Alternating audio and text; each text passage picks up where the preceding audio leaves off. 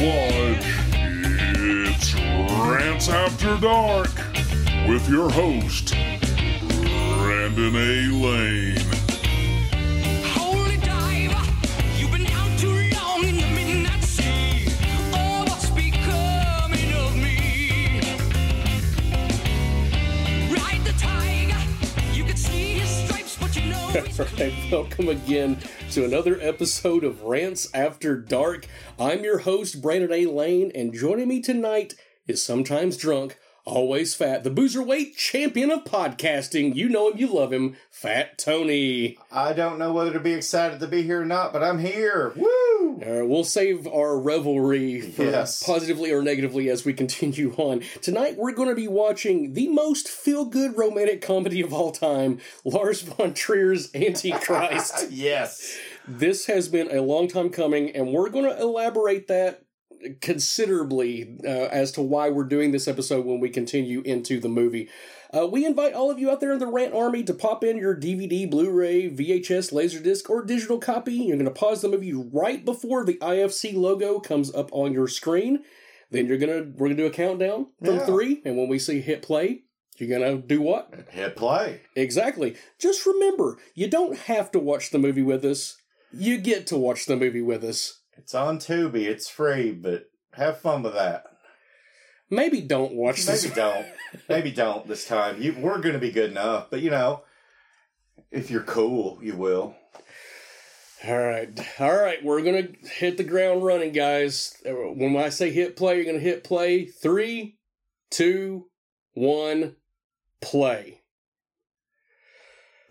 Okay. We're going to... I'm so scared. I am, no joke, a little trepidatious about this. Directed by Lars Von Trier. These opening credits are they're very representative of the dark nature of the film we're about to endure. It's such a well done movie for what it is. Do you think that it was intentional to have the title credits be somewhat childlike? Because this Yes, movie... 100%. This man does not do anything randomly. Even when he makes a movie about a bunch of people pretending to be mentally handicapped and fucking every shot is intentional. Oh, look, Willem Dafoe. This is a real movie. This is safe. Okay. Nothing bad can happen. I want to give a bit of the backstory. Number one, why we're doing this. This is the only movie I have ever seen that has, in my adult life, that has affected me in a long-term manner beyond boo, jump scare kind of stuff. The cinematography of this movie is fantastic. When I was working at the Mountain Press, a newspaper, we were getting screener copies of movies. And it was one of those things where I had specifically signed up because I wanted to get free movies sent to me. And this weekend, oh, by the way, tell them what's going on here. There is a penis fucking a vagina right now, and they had to hire a stunt cock, a very impressive stunt cock, because Willem Dafoe's dick was too big, and Lars Von Trier thought it would be distracting to audiences. That's not him making that up. No. That is 100% true. His penis was so abnormally large that they thought it would be distracting. The man that made this movie is like, no, that's too far. The audience won't buy that. I mean, this is the contrast. It's just beautifully shot. And the weekend that I got this movie, I also got House of the Devil. I got Black Dynamite. I got I Sell the Dead. And I don't think I've seen I Sell the Dead, but so far this sounds like a great weekend except for this. It was until I saw this. Did you say this for last? I think this was I watched this maybe second, and thank God for Black Dynamite because I would have been Coming in clutch. No joke, this is the only movie Brandon's ever said, I'm not trying to challenge you, dude. I'm being serious. Don't ever watch Antichrist. Oh, hey, look, there's a little kid. Nothing bad can happen here. He's just playing with toys and having a good old time. But no, Brandon legitimately said, we were eating at that Chinese restaurant in the Morristown Mall. He's like, I'm not playing with you, dude. Don't watch this movie. This isn't a challenge. I know you could watch it, but don't. Do yourself a favor and don't. So, of course, I immediately did. I should have listened to Brandon. We grew up in the prime of exploitation cinema when it was, things just permeating on VHS. And I thought my ceiling for being shocked was shattered long Lars ago. Von Trier smacked you in the mouth and said, "Fuck you, bitch."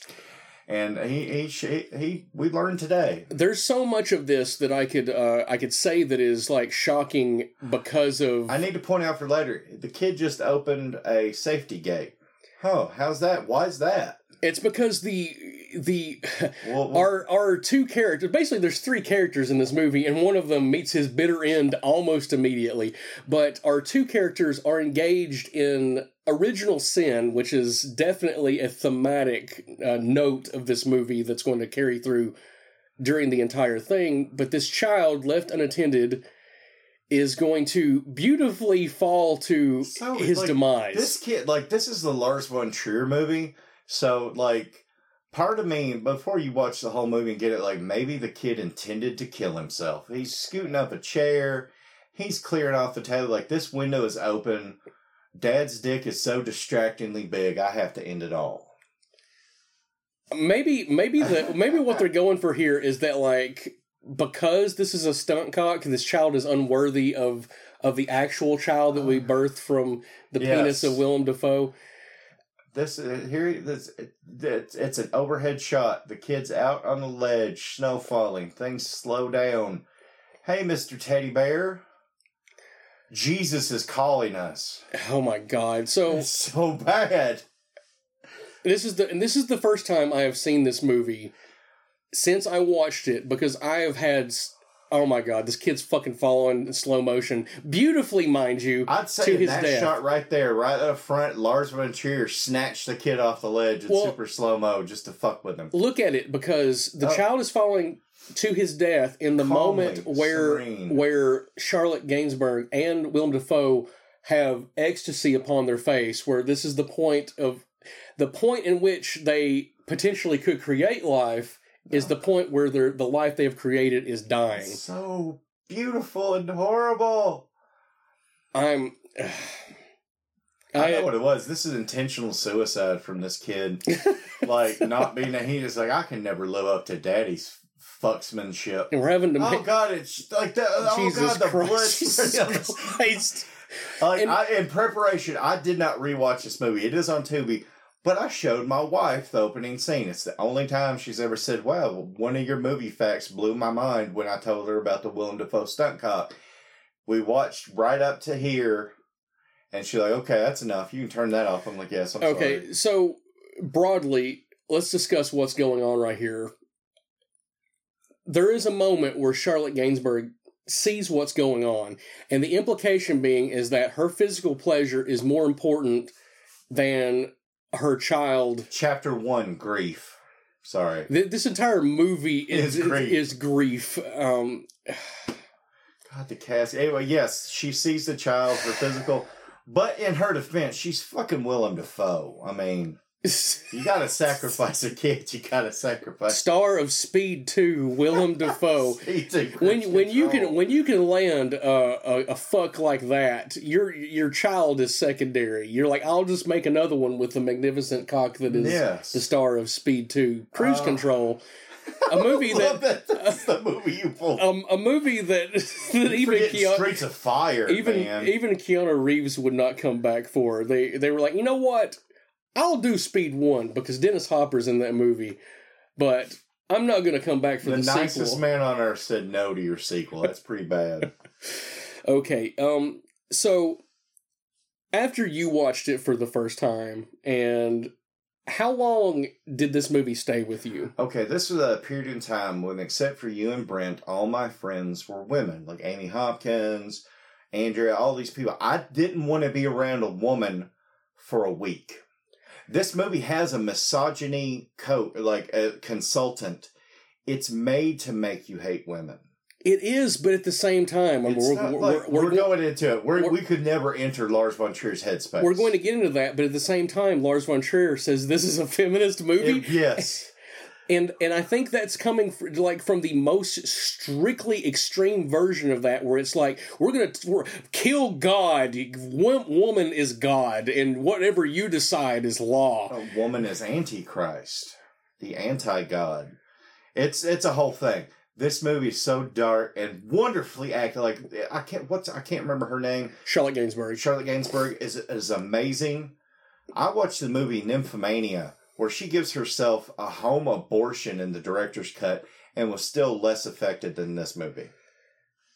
I have seen the entirety, no, not the entirety, but almost all of Lars Von Trier's movies, and this is the only, they're all disturbing. They're all bad. In different ways, but this is the only one that has stayed with me. I watched this movie, and I remember going into work the next day, because I watched this on maybe a Friday or a Saturday. I think I went in on Sunday, and there was a woman, her name's Jama Blazer. She was my editor at the time, and I remember her, like, getting onto me because my job was I was a copy editor and I did graphic design and stuff.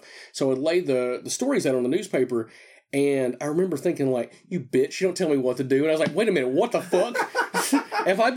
Is the seed of misogyny been planted inside of me where I hate women this much, where I have to be, I made the mistake, but I took it out on her. So there is a point of, where I felt genuinely negative towards women, and I remember put his sickness in you. Yes, just like Dennis Hopper, Yes. who thankfully his character died and could not come back for Speed 2's Cruise Control. But the thing is, I genuinely could not talk to my mother for maybe a few days. I felt so gross after watching this, and it wasn't I was like conscious, like, oh, women are evil. I just felt like, is there any part of this that's true, that women have this, like, is the original sin, that Eve started in the Garden of Eden? Is there a nugget of truth to this?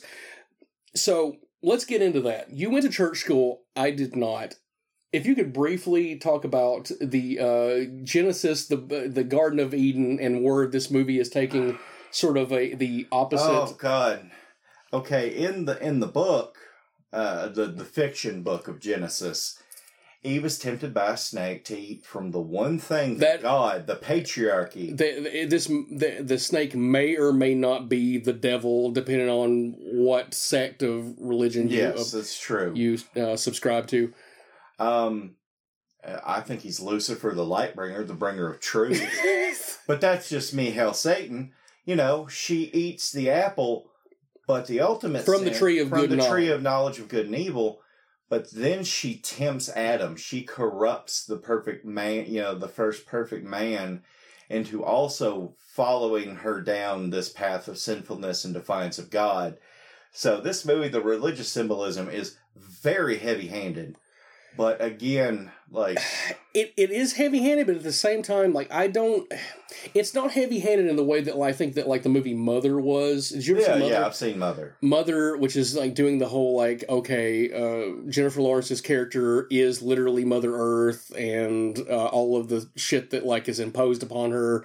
We're destroying the environment and blah, blah, blah, blah, blah. Wacky, feel-good comedy. Yeah, exactly. It's not quite on this level of wacky comedy, but Yeah. it's up there. And, as far as, like, mainstream movies released wide in theaters, it's pretty graphic. However, before we get going, I know we've already gotten going, but read the synopsis for this movie. Okay. And we'll talk about, like, what is going on as we lead from the death of this child into them moving into a secluded area for psychological reasons. You know what? A husband should not treat his wife. I will say this. It's originally his fault, too, here. Anyway, Lars Von Trier. Hold on. I've got to take off my glasses. The type is so small here, I don't think I can read it with. Lars Von Trier shook up the film world when he premiered Antichrist at the 2009 Cannes Film Festival. In this graphic psychodrama, grief-stricken man and woman, searing Willem Dafoe, and Cannes Best Actress winner Charlotte Gainsbourg retreat to their cabin deep in the woods after the accidental death of their infant son, who's a toddler, not an infant, but anyway, only to find terror and violence at the hands of nature and ultimately each other. But the most confrontational work yet from one of contemporary cinema's most controversial artists is no mere provocation. It is visually sublime, emotionally ravaging journey to the darkest corners of the possessed human mind, a disturbing battle of the sexes that pits rational psychology against age-old superstition, and profoundly effective horror film. And a perfect. Okay. Yeah, the type's very small and his room's dim. I apologize, people. Okay, for one, as he was giving that synopsis, we saw Charlotte Gainsbourg pour her medication down the toilet, which this is her prescribing 100% to the tenets of the only true religion, Scientology, which psychology is the enemy number one of the Scientology. Listen, Matt Lauer, you're being glib, okay? I know more about this than you do. Tom Cruise had an executive producer credit on this movie. Fuck you, Tom Cruise. I still haven't watched Top Gun, even though I've been told so many times it's a good movie. All right. Okay. So you alluded to this a little earlier, that there was someone who was hired to be a misogynistic advisor on this film.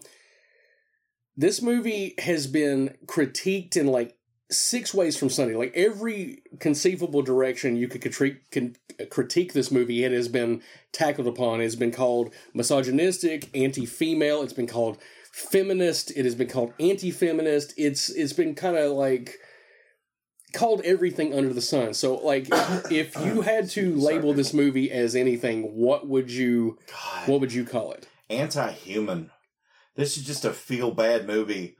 Like, it did have, like, this was after my dad's death that we saw this, so I had to take care of my mom.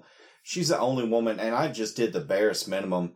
I'd go up, I'd, get her food. She had had knee replacement surgery and stuff.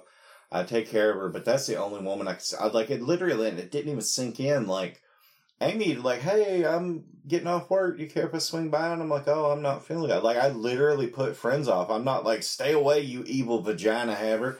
But, like, I found ways to avoid contact with my numerous female friends.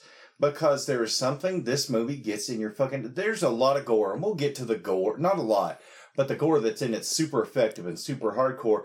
That didn't bother me at all. I've been raised on gore my whole life. It's the whole oppressive tone of the movie that just sunk in for like a week. We'll talk more about Lars when we get specifically to him. The thing that has stuck with me about this movie, like you said, it's not the gore. Although the gore is extreme and it is super realistic. Some of the best effects I've ever seen in a movie. Very sexy. Incredibly sexy. We'll get to that. We'll get to it when it happens on screen. This movie has a philosophy that I think affected me more than the aesthetic of it. Okay, the aesthetic is a part of it because it's shot beautifully.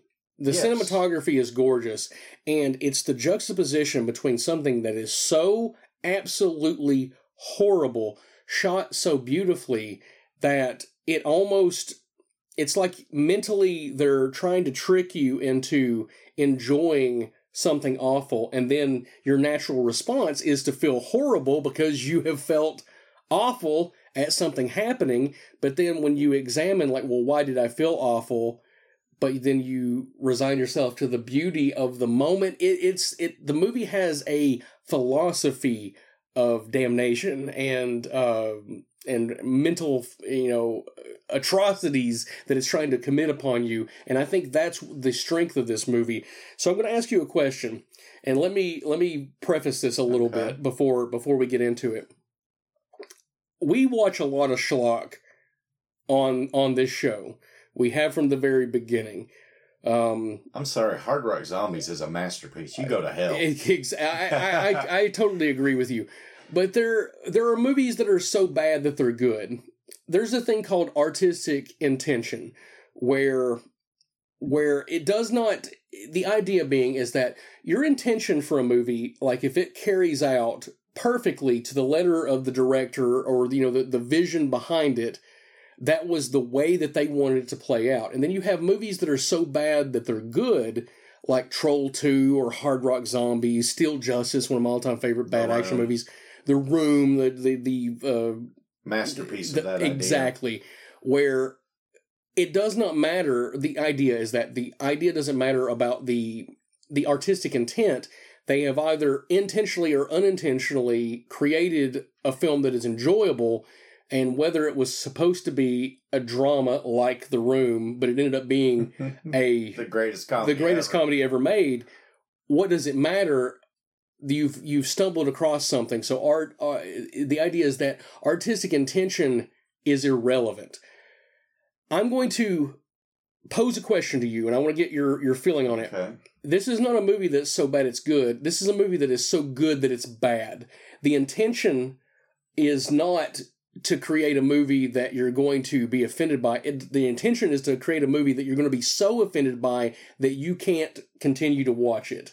You want to turn it off. Yes. And is that good or is that bad? This is one of two movies I can think of in life that actively hates its audience. It's this and the movie Funny Games. Either one, Funny Games hates you for watching it, and it's more blatant that it's only made for you to watch it and it to say you're a piece of shit for watching it. This movie Lars Von Trier, I think, in his mental space where he was at the time, he wanted to make a movie that punished you and punished humanity by existing. This sounds like I'm making a joke. No, this movie is like he had something to say, and you're absolutely right. It's so good, it's bad. This is 100% achievement of his artistic, what'd you call it? I don't know. What did I say?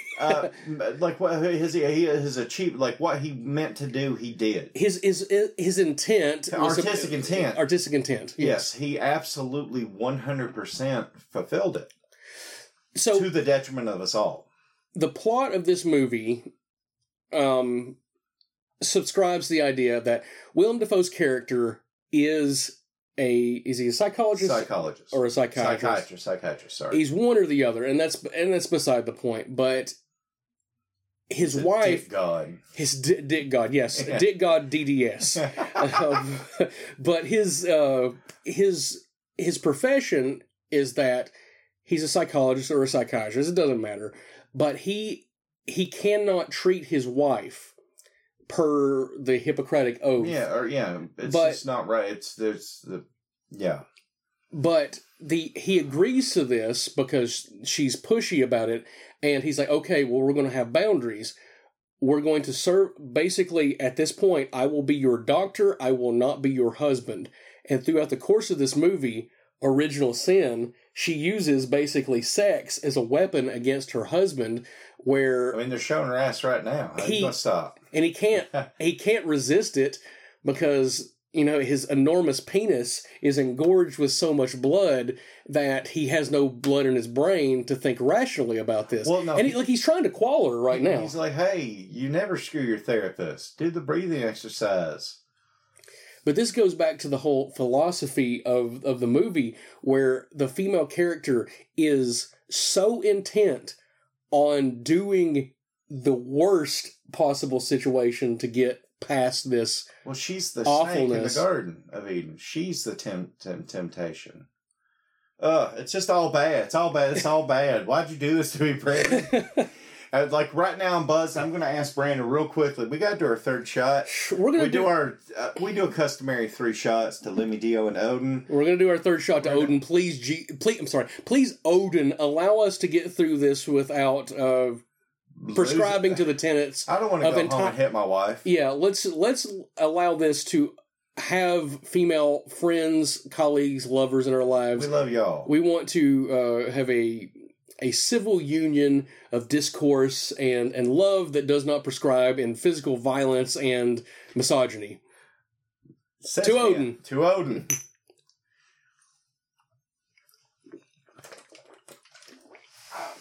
I'm going to go home and hit my stepdaughter and her girlfriend. The seed is in you. You can't escape it. Well, they're not trying to procreate, so they might get a pass from me. Fair enough. Okay, so Antichrist is hugely polarizing. So I thought this would be a great idea for people who have not prescribed to this, who've not seen this movie or don't know a lot about it.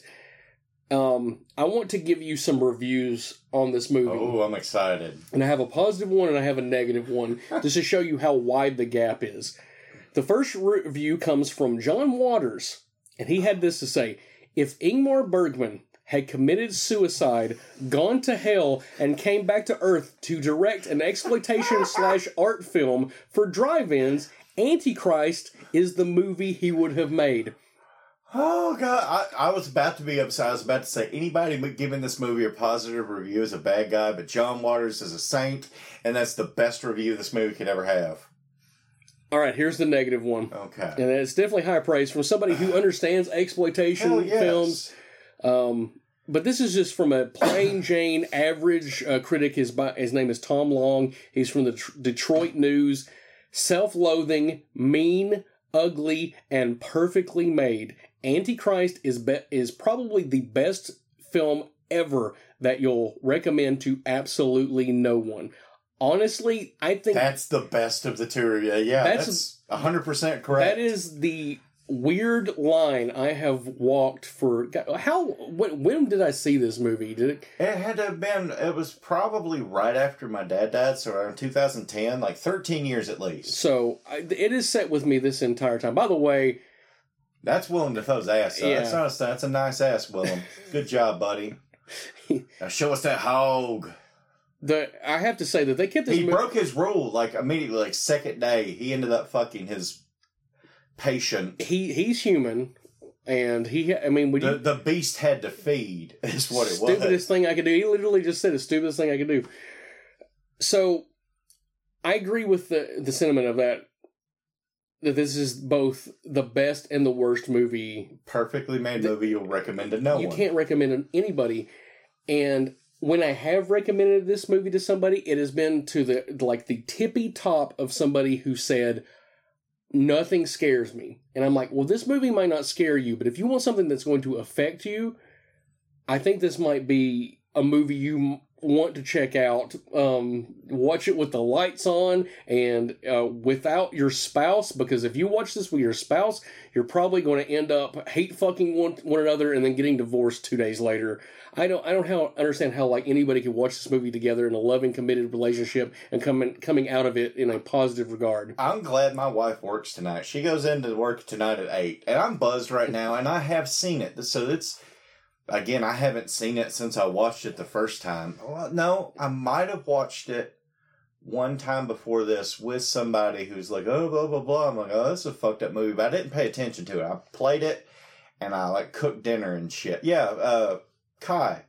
Pretty sure I did it with Kai, the girl's friend. Anyway, but I didn't pay attention. This, without alcohol, I wouldn't be doing even this right now. We're still only halfway paying attention. I think that's the only way we're getting through this. It's really, and it's still creeping because he's got the subtitles on and. Anyway. So basically, they're discussing right now, we need to go away. We need to get out of our house. We need to set firm boundaries of, you are my patient.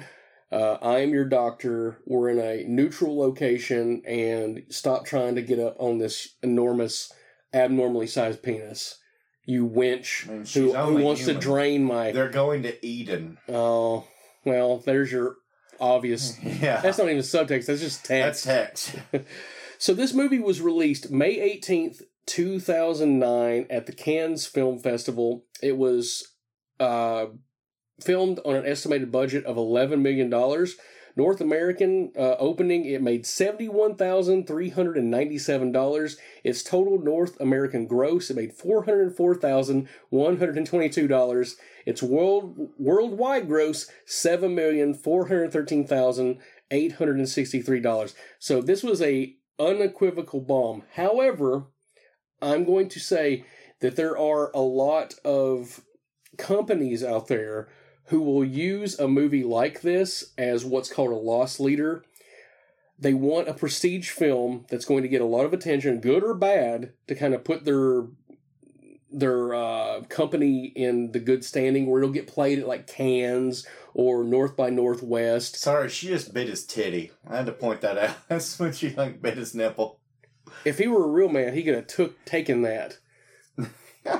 You bitch, Willem Dafoe. This is why he has everything that happens. By the way, in this scene right here we're watching, it's just like there's a bunch of like subliminal images of a woman screaming as the camera pans past this foliage. Yes. It's very similar to what William Friedkin did in the Exorcist. The version you ever seen of The Exorcist, where they added in all those scenes that weren't necessary to the movie. What do you think the IMDb rating of this movie is? Out of what? Out of 10. Oh, God. If it's more than 4.2, somebody's fucking evil. 6.5. Oh, you're all bad and wrong. Ooh. I mean, I understand. Again, like we said, it's an amazingly great, perfectly well done movie. But to give it a good review is to betray your viewers or whatever. That's honestly fine. Man, if I had to rate it, I probably would rate it maybe even a little higher than that, but I would feel bad about doing it. It's a 10 out of 10 if you hate the world. I mean, strictly from, if you look at this movie, like if you were to take this movie completely out of context, no subtitles, no audio, and just watch it from a visual standpoint. Very visually appealing. It's probably a 9. It's one of the most beautiful films I've ever seen. A lot of natural lighting, and that opening scene where the child falls to his death, shot in slow motion. Super hilarious. Yes, it's almost it's the realistic version of the movie Baby's Day Out. The movie that killed John Hughes' career. Real quickly, does Metacritic have it super high? Do you have Metacritic? I will get to that in just a moment. What do you think the Rotten Tomatoes score is? Probably like 73. 54%. That's, I mean, honestly, I can't recommend giving this a good review only out of conscience. Unattached, yes. This is like a 70, 80. I invite you to go and read the reviews, both by critics and by the audience, on Rotten Tomatoes, because they're all basically the same. It's just the point of view is like, this movie is too effective. This movie is they're all basically, even the positives and the negatives. Even the bad ones say, yeah, this is a great, well done movie, but why? Exactly. What do you think the audience score is? Let's see, 36. 55%. Damn, right at it. Yeah, this didn't have a ton of reviews. There were maybe 100, and they were kind of split down the middle, but they all read about the same. I bet Scott would fucking love it. We'll talk about Scott in just a minute.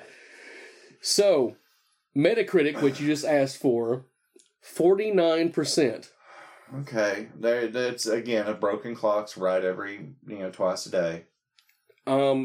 If you're talking about normal people, just general conclave, people who are going to watch this and not get the symbolism aspect of it and are not interested in the philosophical aspects, that's probably an accurate description. Yeah. That's probably the only time I'm ever going to say positively about Metacritic. However, Google users, the one we usually tend to agree with the most, what do you think they have it at? 73. 72%. Hell yeah, that's good, because they're overly positive sometimes. But yeah, the trunk is thick. She's in the forest. The tree rots so slowly. Center frame. You have an old dying tree, and it's obvious that that's about Willem Dafoe's penis, and it's still smaller than his. So the only review that actually matters to us is the Rant Army review, where I gave you in the Facebook group 2 options. Antichrist good, Antichrist bad. What do you think our listening audience gave this movie? 80%. 90%. Well, there's some good, decent, fucked up people. The only person who gave this movie a negative review was Scott. And I'm going to give Scott... I'll give him credit for that. I'm going to give him credit for that. And I don't know that he's ever even watched this movie. But I know that I have told him both positive and negative about this, because the only person I have ever recommended seeing this movie to was not him, but his wife, Bree. Why would you do that? And the reason I said this is because she was like, I cannot be shocked. And I'm okay. And I don't know that they ever watched it. And I will say this, the few women I know that have seen this movie are not shocked by it. They're not. They're like, yeah. And I didn't think about that going in. But this is a movie designed to affect almost entirely men. Yeah, because women naturally don't care if their children die if they're getting Willem Dafoe cock. That's the normal course of life. I just saw the Barbie movie. That's basically this and the Barbie movie have the same subtext. It's just fair enough. Ken's penis it doesn't exist. He's plastic. However, let's just be honest. The biggest penis in the existence of man. It's in the Guinness Book of World Records it doubles the size of the largest penis on record. Oh, Lord. So, this movie is directed by Lars Von Trier. We're going to talk about him now. Let's talk about his other movies. Melancholia, Nymphomaniac 1 and 2, The House That Jack Built, Dogville, Kingdom Hospital. What's the movie with the mentally challenged? It's The Simpletons or something, basically, in Dutch. Yeah, all of his movies have some element about them that are shocking or disturbing. Melancholy is the happiest one, and in that the world ends. It's destroyed by a rogue planet. But that movie is very misogynist as well. It's very. Because that movie is about a woman who, she's basically a bridezilla. I don't know if you're familiar with that term, but like a woman who's so obsessed with the details of her wedding that it destroys her mind on the day of the wedding. Yeah, she goes into a depression, and not a couple hours after having wedded her groom, she goes out and she fucks a dude on the greens because they're getting married on this fancy estate, and there's like a golf course, and like she just fucks this random dude, and then she lays topless in the moonlight. He gave us Kirsten Dunst tits, so I'll always be appreciative of that. I was about to say the same thing. Kirsten Dunst, although I will say not appropriately pretty enough to be MJ in the Spider-Man movies. Oh my God! For my personal taste, the perfect amount of attractive to see them tits flopping around. So thank you, Lars. You did one good thing in your career. It's the only kind thing you've done to a crowd. Okay, so reportedly, when they started filming this movie, Lars had just spent 2 months in a mental hospital. The implication is that Lars has been suffering or has in the past suffered from some form of mental illness, namely depression, anxiety, things of that nature. Does knowing this answer some of the questions of the quote-unquote whys of his work? Yeah, because this is the first of what's called the Depression Trilogy. It's this, Melancholia, and Nymphomaniac 1 and 2, aren't they? Yes. And, yeah. Nymphomania... It's the funniest trilogy ever made. It really is. Nymphomania, the Director's Cut Part 2, has this same actress here giving herself a home abortion on camera. It's still less upsetting than most anything in this movie. Yeah, like they could add a laugh track to that, and I would still find it less unsettling than her just laying below a tree, low energy, begging for dick. Because that's basically that's all she does. What I've learned about this movie is that you only make a woman happy if you fuck her. That's the only thing. Isn't that fucked up? It's so fucked up. But it's Willem Dafoe. You only make a woman happy if you give her Willem Dafoe dick. They want that Green Goblin dick. Well, I have a painfully average penis, so I'm not able to throw D in such a visceral manner in which he is. But this is the first MCU movie. This is before. This is before Green Goblin. I was going to say this is before Spider-Man. No, I was going to say this is before. No Way Home. No, fuck you, goddamn it! This is before Iron Man, but it's actually not. This is right after Iron Man. Right after. But the timeline. This is the first metahuman whose penis is so large that he can satisfy any woman. It's still in the MCU. Like this is the universe that happens in. Yeah, this is post No Way Home and Multiverse of Madness, where every movie retroactively is a part of the MCU. Here's the freak deer with like the vestigial leg. So, the filmmaking is amazing because this camera that they're using, this is like 120 frames kind of thing. No, it's not a vestigial. She's giving birth and then runs away giving birth. Because she's afraid. Because all women don't care about their children. Exactly. This movie. She just wants to plop that thing out and get plugged again. And get Willem Dafoe. Terrible, goddamn! It's We're doing so it. See, bad. We're this. All right, Chapter 2, Pain, Chaos Reigns. yeah, we're gonna see it. We're gonna see a fox being eaten to death by just the embodiment of death and slow rot. Chaos reigns. So, I want to talk about the mindset of Lars Von Trier as we continue on. So I have a bunch of quotes, and some of these are specific to this movie, and some of them are not.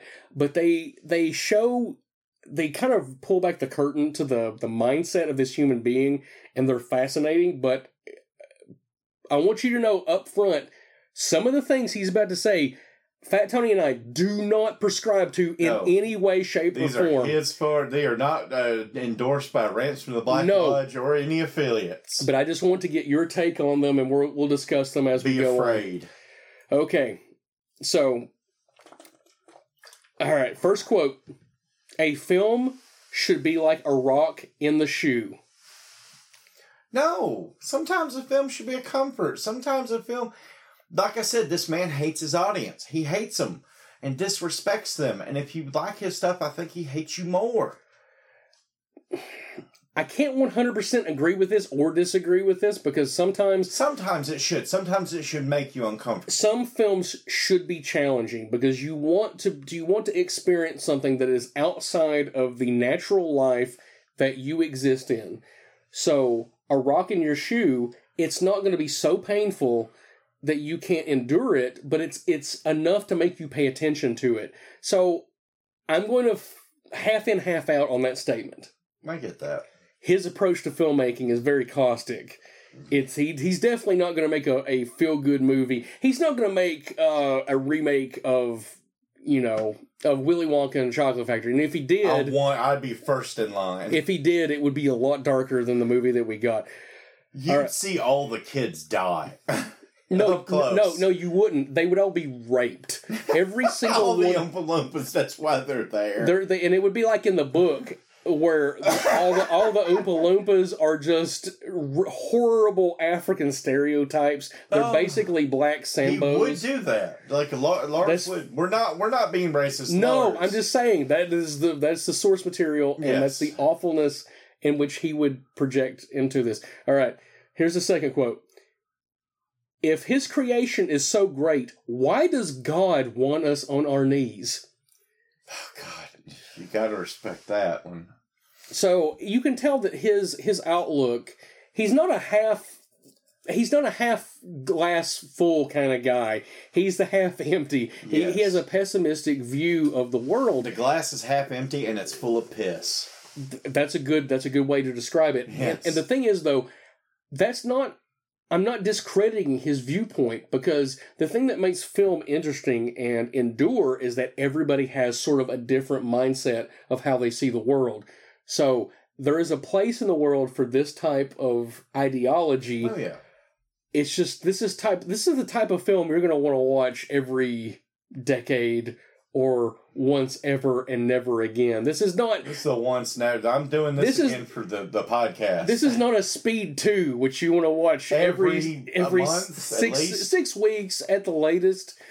Sandra Bullock in a bikini on a boat. Was it Patrick Wilson? Is that his name? I don't know. Lost Boy guy. He's the cop. Is he in it? You know more about Speed 2 than I do, and I'm the one shilling it. Yes. I'm pretty sure it's Patrick Wilson. He's the big brother in Lost Boys. That'd be... Patrick Wilson is the guy from the Conjuring movies. Then Patrick... Oh, you're right. Ooh, I thought it was Patrick. Whatever. It's the Lost Boys. It'd be Jason Patrick. Jason Patrick. That's the guy from The Exorcist, and his son is the guy... Whatever. Either way, he's nailing... Sandra Bullock and killing Willem Dafoe. Back when she was worth nailing, before that neo-Nazi guy started nailing her. What's his name? Jesse James. Jesse James, and cheated on her too. That's just the worst. What fucking balls you got to cheat on Sandra Bullock at the height of her attractiveness? But then she did like the White Savior movie with Oh yeah, the football movie. The football movie, yeah. So I'm not defending her acting ability. That's why she was in Scream 2. She was in Speed 2. She deserved to be cheated. A lifetime She deserved a Lifetime Oscar. Thank you, Jan de Bont, for your shaky cam. Oh, man, I appreciate you remembering. That's one of like 2 movies that Jan de Bont made. You know what the other one is? Speed. One out of 2 ain't bad. It's still 50% success rate. That's true. That's higher than anything that. And he's made some other shit. I almost said Wes Anderson, but that's a lie. Wes Anderson makes good movies. All right, this next quote. Okay. There are a lot of Americans I sympathize with very much, but not the government right now. We just do not agree on politics, but that's not being anti-American. I am critical about a country with a system that allows so many losers. I think that is wrong. He had me until he called everybody losers. Willem Dafoe slept with his hand outside the window. Now there's all these parasites stuck to it. God, every scene in this movie. But what do you think about this quote?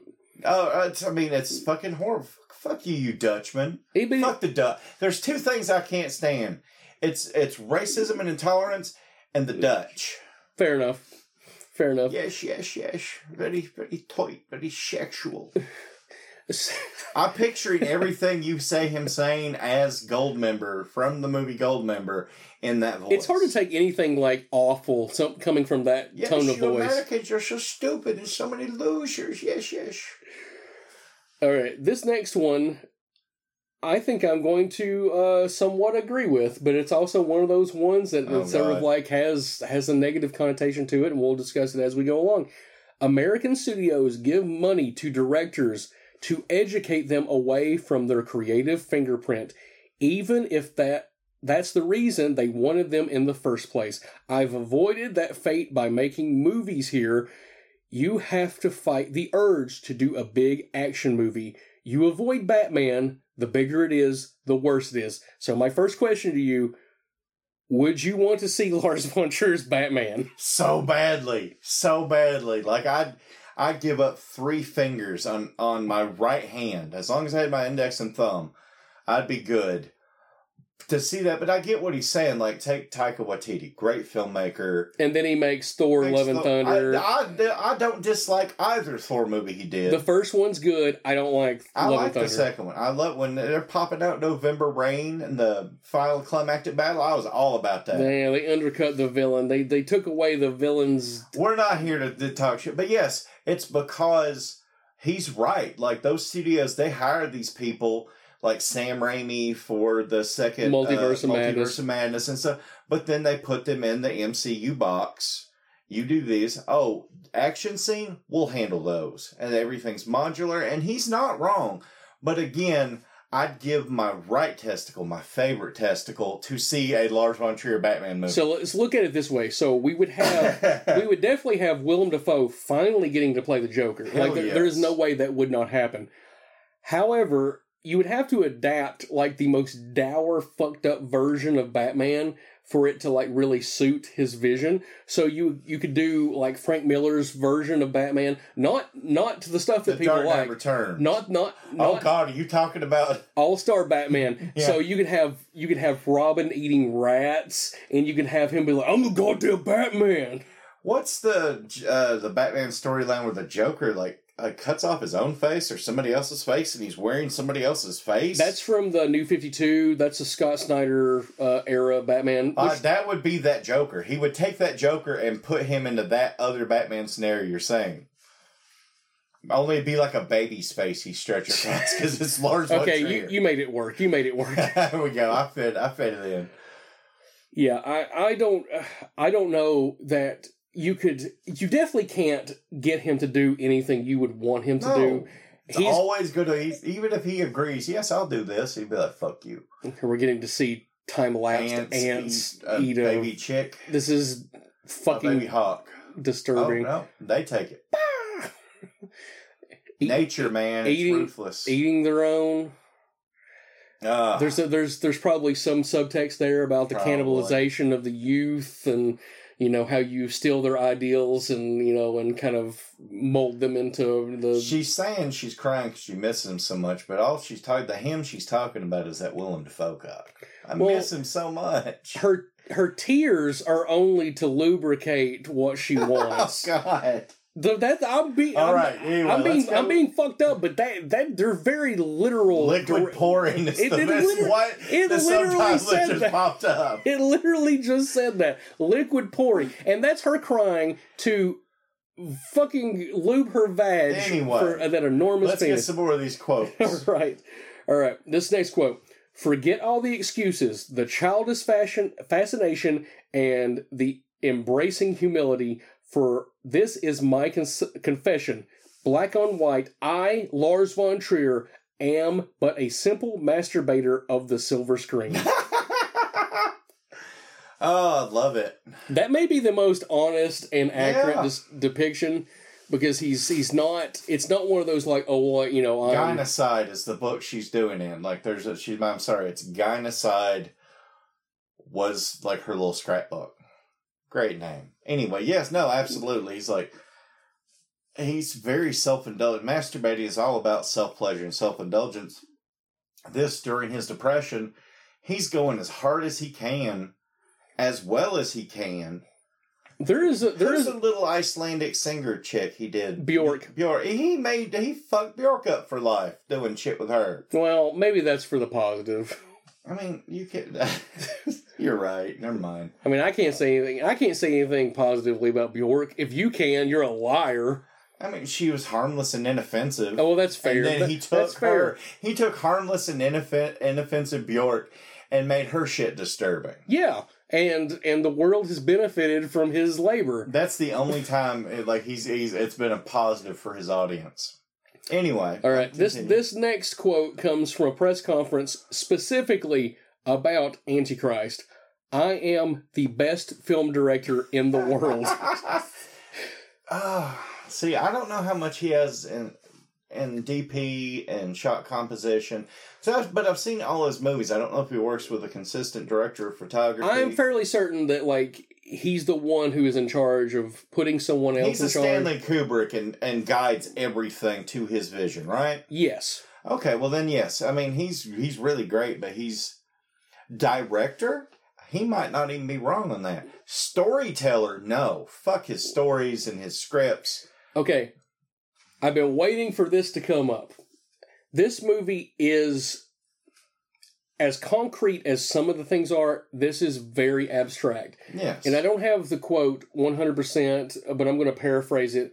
This quote comes from one of my favorite filmmakers and one of your favorite filmmakers, David Lynch. Life is full of abstractions. I don't understand why film can't indulge them as well. It's something to that effect. So, what he's getting to there is that in life, you have things that you do not have context for, but they still happen around you. Yeah. And I'm going to use a joke that was told by, oh my God, his name is Lewis Black. Okay. And you may be familiar with this joke, but he basically said in one of his comedy routines that he heard this woman say, yes, I know if not for that horse, I would have not have graduated college or something. I wouldn't have spent that year in college. Exactly. Life is full of things like that. So, just because you do not have context for it does not mean that there isn't a reason for it happening. Yes. And so much of this movie, like right now, we're having basically her, attack him. You're so damn arrogant. I mean, she's wrong too. It's just this whole movie. Like, we need, when do we get to the fun part? Where you had us prepared. We're going to have fun parts later. We got to get through the mush. We've got to suffer first. This is Lars. But the question I want to ask you is that because there are so many abstractions in this movie, because especially as we get to the ending and you have all those women coming down, does that detract from the movie, or does it kind of make it? It makes the vibe. It fits the vibe of this movie. Not all the time should you have if every movie were an abstract movie and an art house movie, it'd get really tedious and boring. But this is one of those exceptions. This is not a Marvel movie to give you a straight narrative superhero story. This isn't Barbie, which I saw and is great. Especially when Ryan Gosling as Ken finds out about patriarchy and is so excited. I'm in the seat trying not to die physically to survive that scene. But no, I mean, it doesn't take from it because it's this particular filmmaker. But for him to say he's the best director, blah, blah, blah, no. Or actually, as I said, yes, maybe, but not storyteller. Because sometimes you do want... David Lynch still told a flat-out, straight A to B story with Blue Velvet with his... still working with other guys like Mark Frost, so sometimes maybe you need that person to kind of fill in the gaps of the things that you lack. So That's my next question. Does Lars Von Trier need somebody to be his Mark Frost? Honestly, yeah. But then you see something so fucked up, deranged, and amazing as The House that Jack Built. That's this serial killer fucked up story that goes into this epic journey walkthrough out in hell. It's Dexter without the fun. It's Dexter without the fun and even the slim moral justification that ends in like Dante's Inferno. That ending is so awesome. I'm like, what the fuck? I love how bonkers the ending of that movie goes. All right, okay. Okay.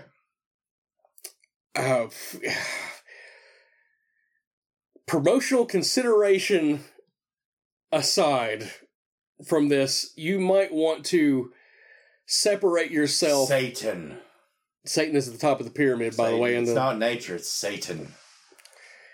The next statement I'm about to make, we 100% disavow ourselves from. This is a statement that he has made, and we're going to discuss it. Oh, I know the one I think you're about to say. I really wanted to be a Jew, and then I found out I was really a Nazi. Because my family was German, which also gave us some pleasure. Hitler did some wrong things, absolutely, but I can see him sitting in his bunker at the end.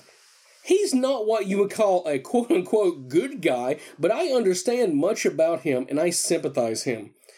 All right, I'm going to read this next one before we comment. I want to be surrounded by porn people who love me for what I am, who say, where do you want the erection? Where do you want the penetration? Where is it where it's not complicated? So... in 2 quotes, we've found that he feels at least a sympathy for history's greatest monster, Adolf Hitler, and a comfortability with film's most controversial wing, the pornography industry. I'm offended you connected those 2 quotes, because there's nothing wrong with porn. I'm not saying there is, but in his mind, there is a correlation. But no, oh my God. I knew that's the quote you were going to pull up. I'd read that before. The man, he just likes being a provocateur. So, those of you who have seen this, I invite you to go to YouTube if you haven't. The statement about the Nazi stuff, he made that during a press conference for Melancholia, which that quote has nothing to do with the movie that he was promoting. Kirsten Dunst, her smile, it very, very subtly turns into what the fuck is going on?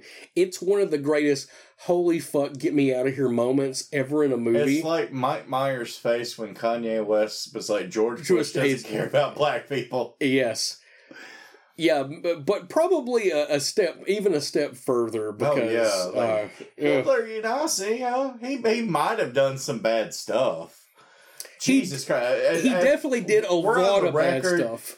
Hitler did all bad stuff. All of them. Nothing positive. Even being a vegetarian. Fuck you, eat some meat. Exactly. If he had ate meat and graduated art school, a lot of the problems in the world would never fucking happen. Okay. I'm going somewhere with this. All right, I hope so. So, both Nymphomaniac movies, they've been labeled by some as just straight up porn. And there are some who are a very small fraction, very small online, who find those movies very sexy. Ew, what the fuck? But They're not even meant to be. But the general populace find this as a complete boner killer. And this is the intention, that this is a very, very huge turnoff. That being said, I want to do a what if scenario. Oh, this is what I was waiting on. I'm doing a shot right now. I'm doing it to you, Brandon. All right, I'll read what I'm going to do. I want you to pitch me what if Lars Von Trier had made an actual porno film. I had to limit myself to 5 of these. I only did 1, and I felt gross after doing mine. But I had 7 more that I'm like, this is going to take too much time. Read your first one. I'll read mine, and then I want you to do yours to hopefully wash away the awfulness of what I came up with. I go hard. My first one is called Debbie Does Depression. A girl whose sex drive is killed by her depression meds sells her body to gross older men, all of whom look like her father. She also cuts her thighs. In the end, she dies from malnutrition from forgetting to eat. The closing song is Walking on Sunshine. You and I are so far... Our minds are so fucked up. All right. But we know Lars Von Trier. You could see him doing that. Okay. I want to... I did my disclaimer. Let me prepare myself. My disclaimer, I do not endorse anything I'm about to say. This is just for stupid fun. So my porno film, as directed by Lars Von Trier, is called Das Fist. It is a pornographic film set during the invasion of Poland. It stars Willem Dafoe as an SS officer, and Charlotte Gainsbourg plays a Polish gypsy. It is 2 hours and 45 minutes of joyless fisting scenes. Willem has to fist women because his penis is too large for conventional sex until he meets Charlotte Gainsbourg, who has had her taint separated in a horrific experiment by Shia LaBeouf, who plays the quirky mad scientist Joseph Mengele. With Charlotte's front butt and back pussy one and the same, Willem finds himself able to find love for the very first time, both physically and emotionally. But there's a heartbreak of World War proportions. Despite being a period piece, the film stylistically showcases a contemporary soundtrack by Michael McDonald, featuring such hit songs as You Belong to Me, Minute by Minute, and I Can't Believe We're Not in Love Anymore. Can a Nazi and a gypsy find love? Nope. They're savagely run over by the Gestapo in a German tank. The closing credits scroll over their squished bodies as an acoustic rendition of Michael McDonald's Yamo Be There fades in. This film was nominated for 5 AVN Awards, including Best Donkey Punch, Sexiest Gaping Scene, Biggest Pecker, Most Elaborate Rim Job, and last but certainly not least, Best Cinematography. Oh, Jesus God, Christ. I wasn't ready. Jesus I Christ. wasn't ready. Chaos reigns. I'm so sorry. I'm so fucking sorry. Don't be sorry. That's what he would make. That's what he would make. Give me the rest of yours. We're in chapter 3, Despair, right now. Gynocide. All right. Portrait of a Marriage. A husband and a wife in an unhappy marriage find a new lease on their love life by pecking with a grotesquely oversized strap-on, and the wife cuckolding the husband by sleeping with butch lesbians while she berates his manhood. They finally seem happy, so they drown their children in the bathtub and commit murder-suicide. Oh, fuck, I'm gonna pass out. This is so sexy. I was so excited for this. All right, my next one. My Brony and Me. The touching, heartfelt story of a man in his quest to build a life-size My Little Pony sex doll. But it is a trans woman pony doll with a life-size horse penis, and the man dies from intestinal trauma, happy for the first time in his life, singing the My Little theme song, My Little Pony theme song as he dies. Isn't that one of the ways that you can kill a leprechaun? I think we talked about that. Probably. A leprechaun too. Continue. All right.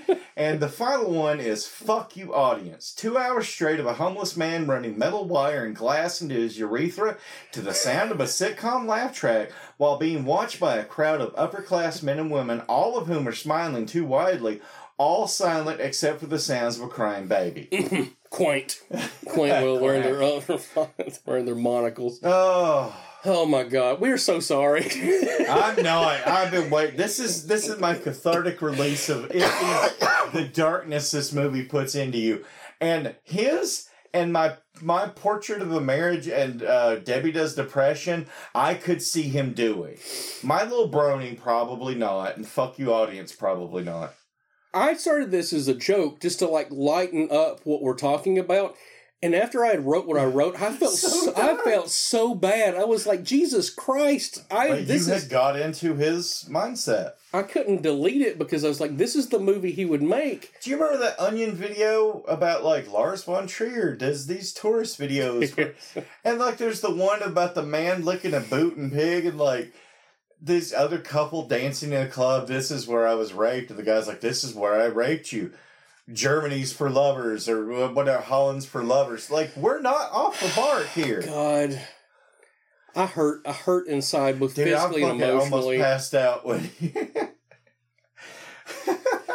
All right, okay. All joking aside, where does Antichrist rank in like the pantheon of disturbing cinema? Is this my top 5 disturbing? We'll do like you do your 5, I'll do my number 5. We'll go back and forth. Oh, my number 5 is Sallow.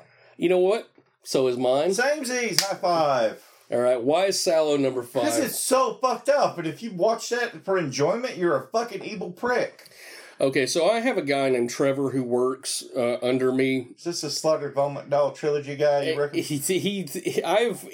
So he comes in, and he's, and like, to be fair, prior to working here, he'd be like, I've seen Faces of Death, I have the Traces of Death box set, what's some extreme things I can check out? And I'm like, okay. And the first thing that I says, like, go buy the Criterion version of Sallow.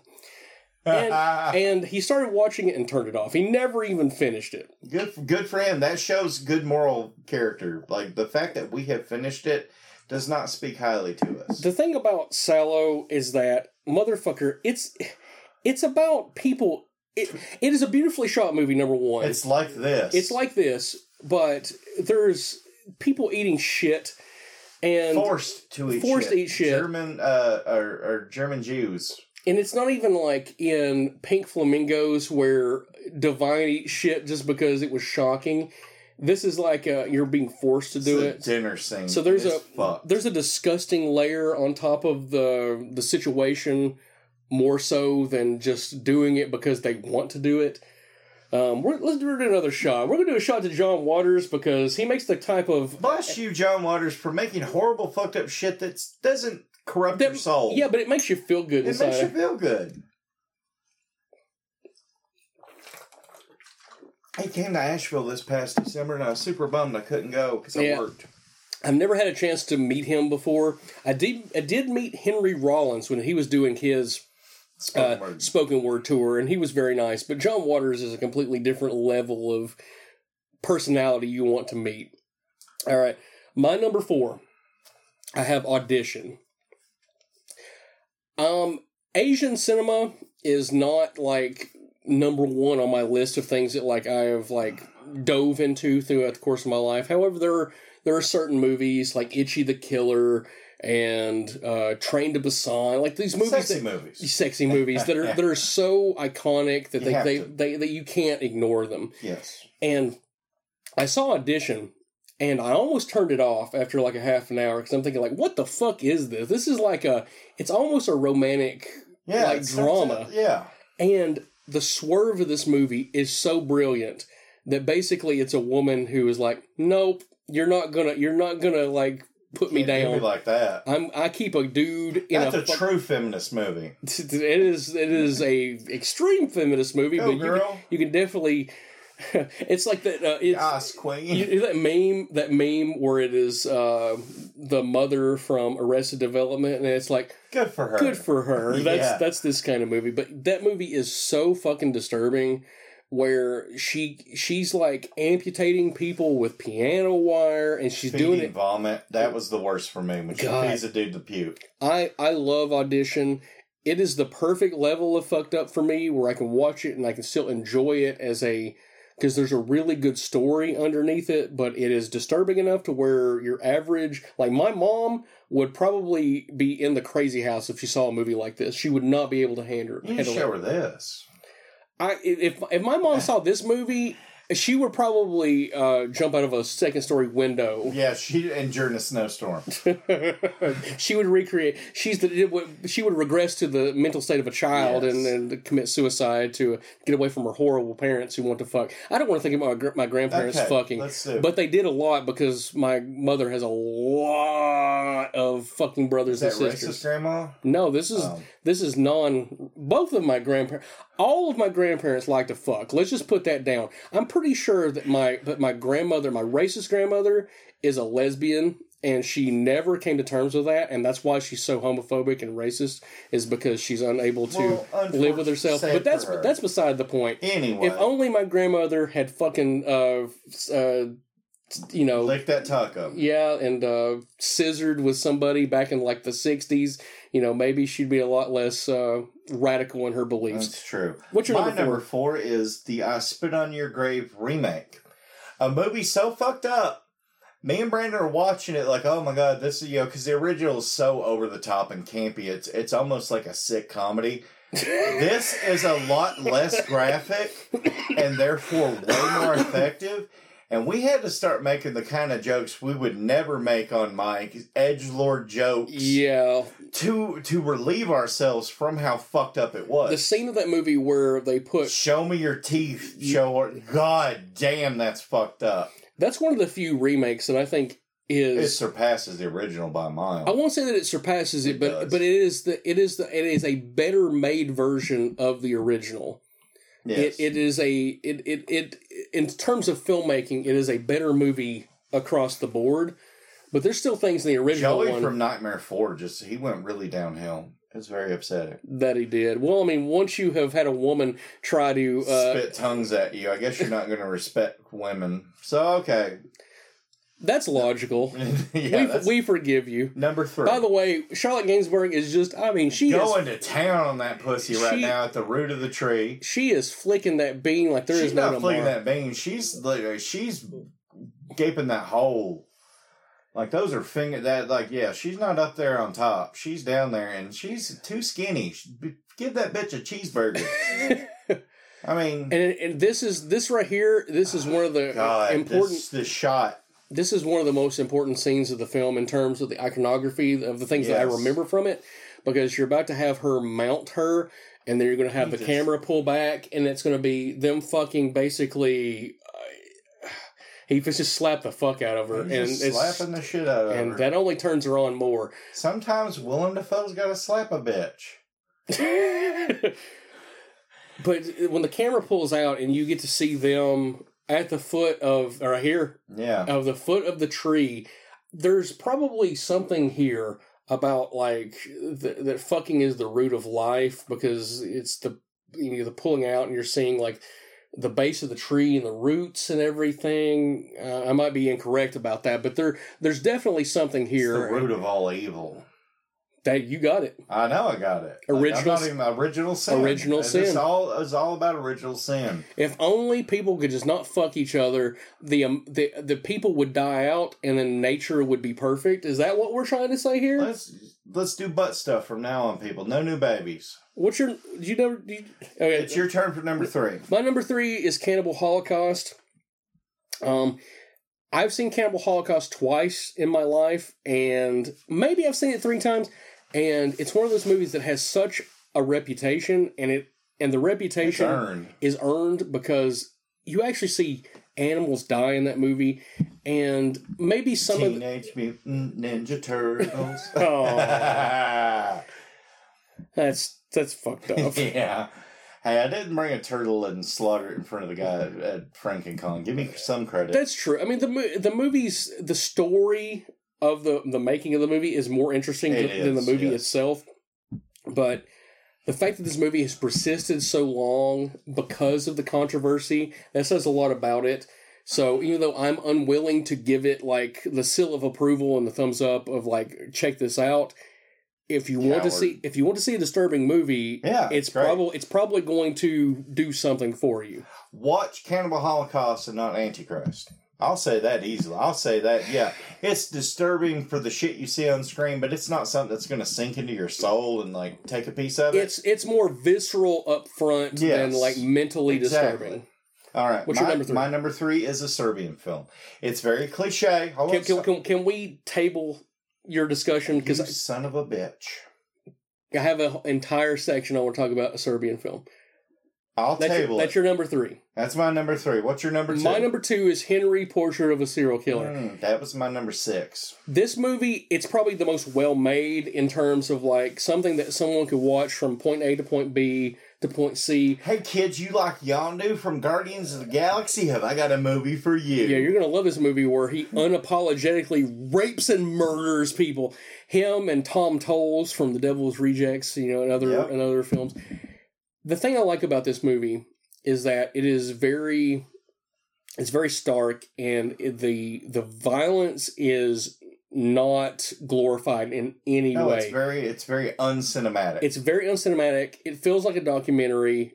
It has an element. The family scene always fucked me up as a kid. Like when they grab the kid who almost escapes and like snap his neck in front of the family, like legitimately scarred me. And all the stuff with Otis's sister.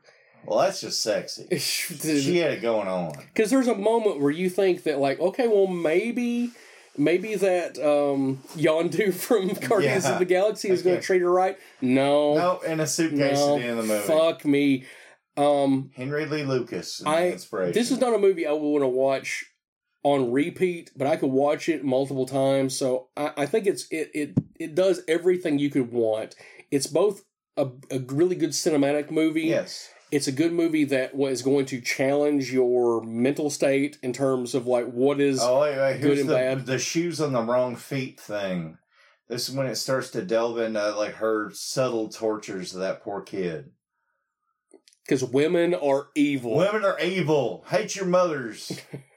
The Barbie movie's a lie.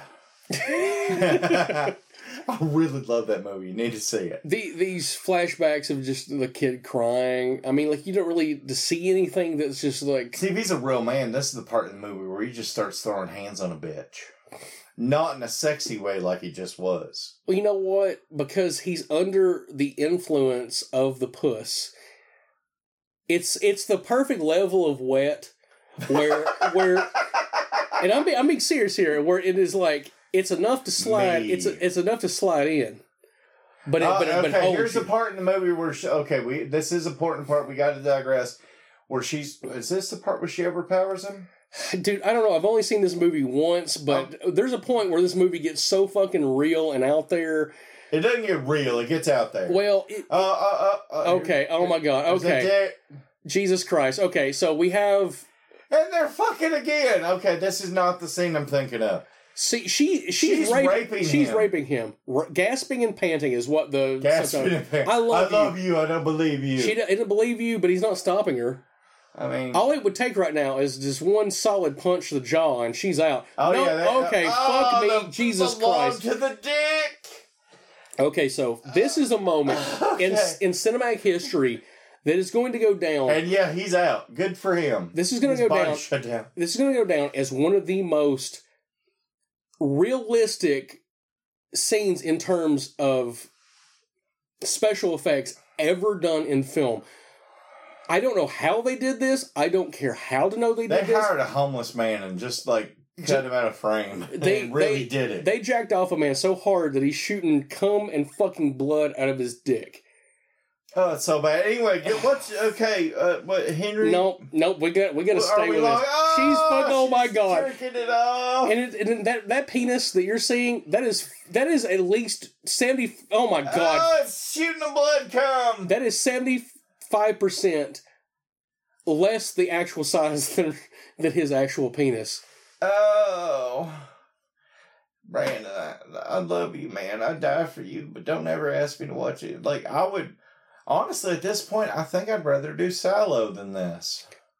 When I watched this movie... I've seen Sallow twice. When I watched this movie for the first time, and it's going to get worse. It gets a lot worse. It gets a lot fucking worse. But when I watched this movie for the first time, I found myself at several times, like, I'm going to turn it off. But every time that I would get close to turning it off, something like this would pique my interest. I'm like, okay, well, they can't go any further than this.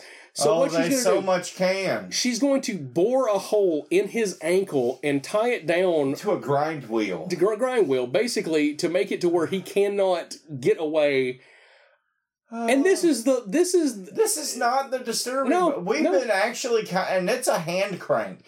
It's not a power drill. Like that's a nice touch. I'll give Lars Von Trier that. He's passed out. You know why he's passed out? Because she jammed a fucking log into his erect dick. And then jacked off the blood out of his body. And you know what? Onto herself. And she's Now fucking, she's she's fingering fingered his the hole. hole. That's the sexiest thing in this movie, and that's saying something. Jesus fucking That doesn't Christ. even bother me. We're going to get to the gore that's bothersome. God. Okay, read Your number two. What's your number two? Wait, did I do my number 3? You did your number 3. Serbian. Okay. Martyrs, the French version. Okay, so That movie is so fucked up because at the end it's so cynical and dour that what these fucked up people were doing was right, but they still don't get the catharsis of getting martyrs. that's another movie where people are being captured and tortured and He's got a nice bush, bro. Jesus Christ, he's fucking writhing. And oh my God. I'm so hard right now. His homie. his pubes, just the hint of pubes makes It's it so not a much worse. hint. That's a full on pube bush. Okay, here's the grind wheel ground through his fucking leg.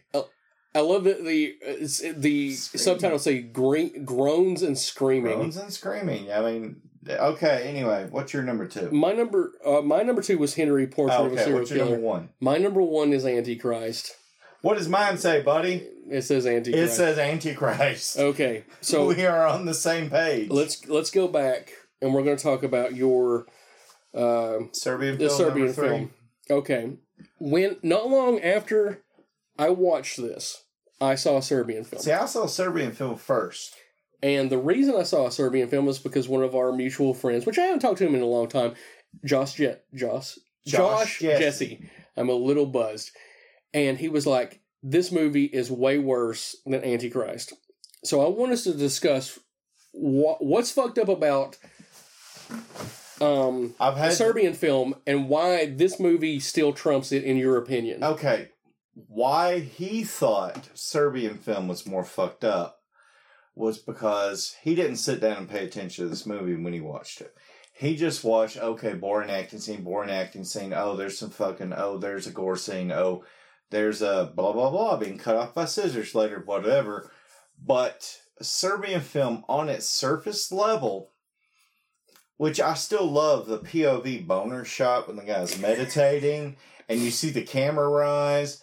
But when it gets into the gore of it, is much more visceral. Okay, well, let's take a step back. So, for those of you who have never seen it, the premise of a Serbian film is that you have a Russian porn actor, A Serbian? who is sort of down on his luck, and he takes a guaranteed payday, and it ends up being the most fucked up payday of his life. I gotta stop you, because it's the only scene that doesn't show newborn porn. That's how fucked up this movie tries to go.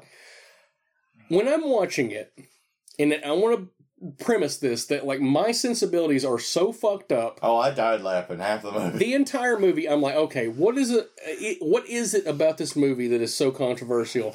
And I guessed the ending as a joke, because that's where my mind went to. I'm like, he's going to end up fucking this kid. And then when it happened, I laughed. Not because it's not awful. It's awful. Horrible. He's giving his son all 12 inches of his hard dick really hard while his brother is fucking his wife. That, in of itself, is fucked up. And I'm not saying that it isn't.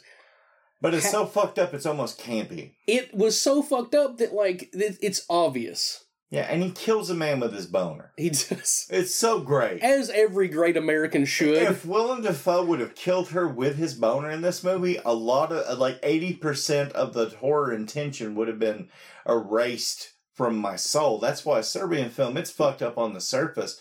Because after the whole mom, son, husband, fuck orgy, murder party, they go kill themselves, and then a whole other camera crew comes in and to the dead corpses, I start with the son because it's so over the top. It is shot. It's way more over the top than this movie.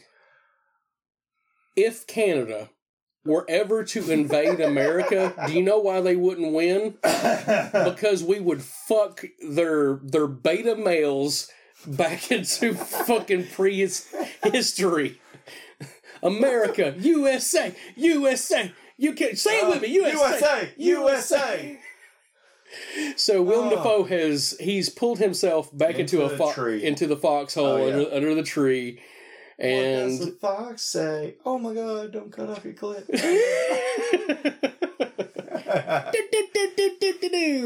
Anyway. Oh my God. Okay. I'm so glad I'm drunk right now and not paying attention. So, back to what we're talking about a Serbian film and Antichrist. A Serbian film, it's very surface level. It is fucked up. Super fucked up. Don't get it wrong. Like, he's fucking a bitch doggy style and cuts off her head. You hear the audio tape of what that guy describes as newborn porn. It's super fucked. It's not a movie that I'm not saying it's not fucked up. But it is the surface. It is surface level. You're supposed to find everything repellent. It's like somebody who took like every fucked up thing they ever thought and put it into a movie. It's almost like a Scooby-Doo episode of fucked up. And I'm not saying that in a negative way. I'm just saying, motherfucker really said that while I was taking a shot of vodka. I almost died. I didn't mean to say that in a way that would kill you. I'm just saying that, like, this movie is fucked up because it comes from a genuine place. Yes. And that movie comes from a fucked up place because it's someone trying to do something fucked up. This movie is just fucked up. That movie is trying to be fucked up. Does that make sense? It's a try-hard movie. It's like, how can we be all super fucked up and edgy? This movie is like, I want to tell the story, and I'm a horrible human being because my name is Lars Von Trier, and I want to hurt and punish the audience. Again, like I said, I recently watched the original Funny Games, and I could go through and describe how many movie tropes it subverts just to say, why do you like this? You're a bad person. It hates you for watching it. It actively hates you. This movie actively hates you for existing.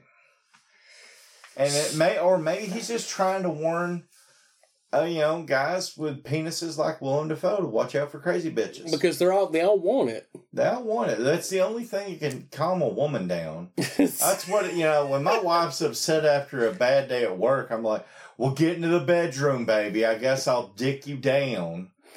What you need to do I'm going to do that. I'm going to say that for real one day. You need a realistic silicone Willem Dafoe mask that you wear. That's haunting. Oh my God, that's horrifying. It's that uncanny valley.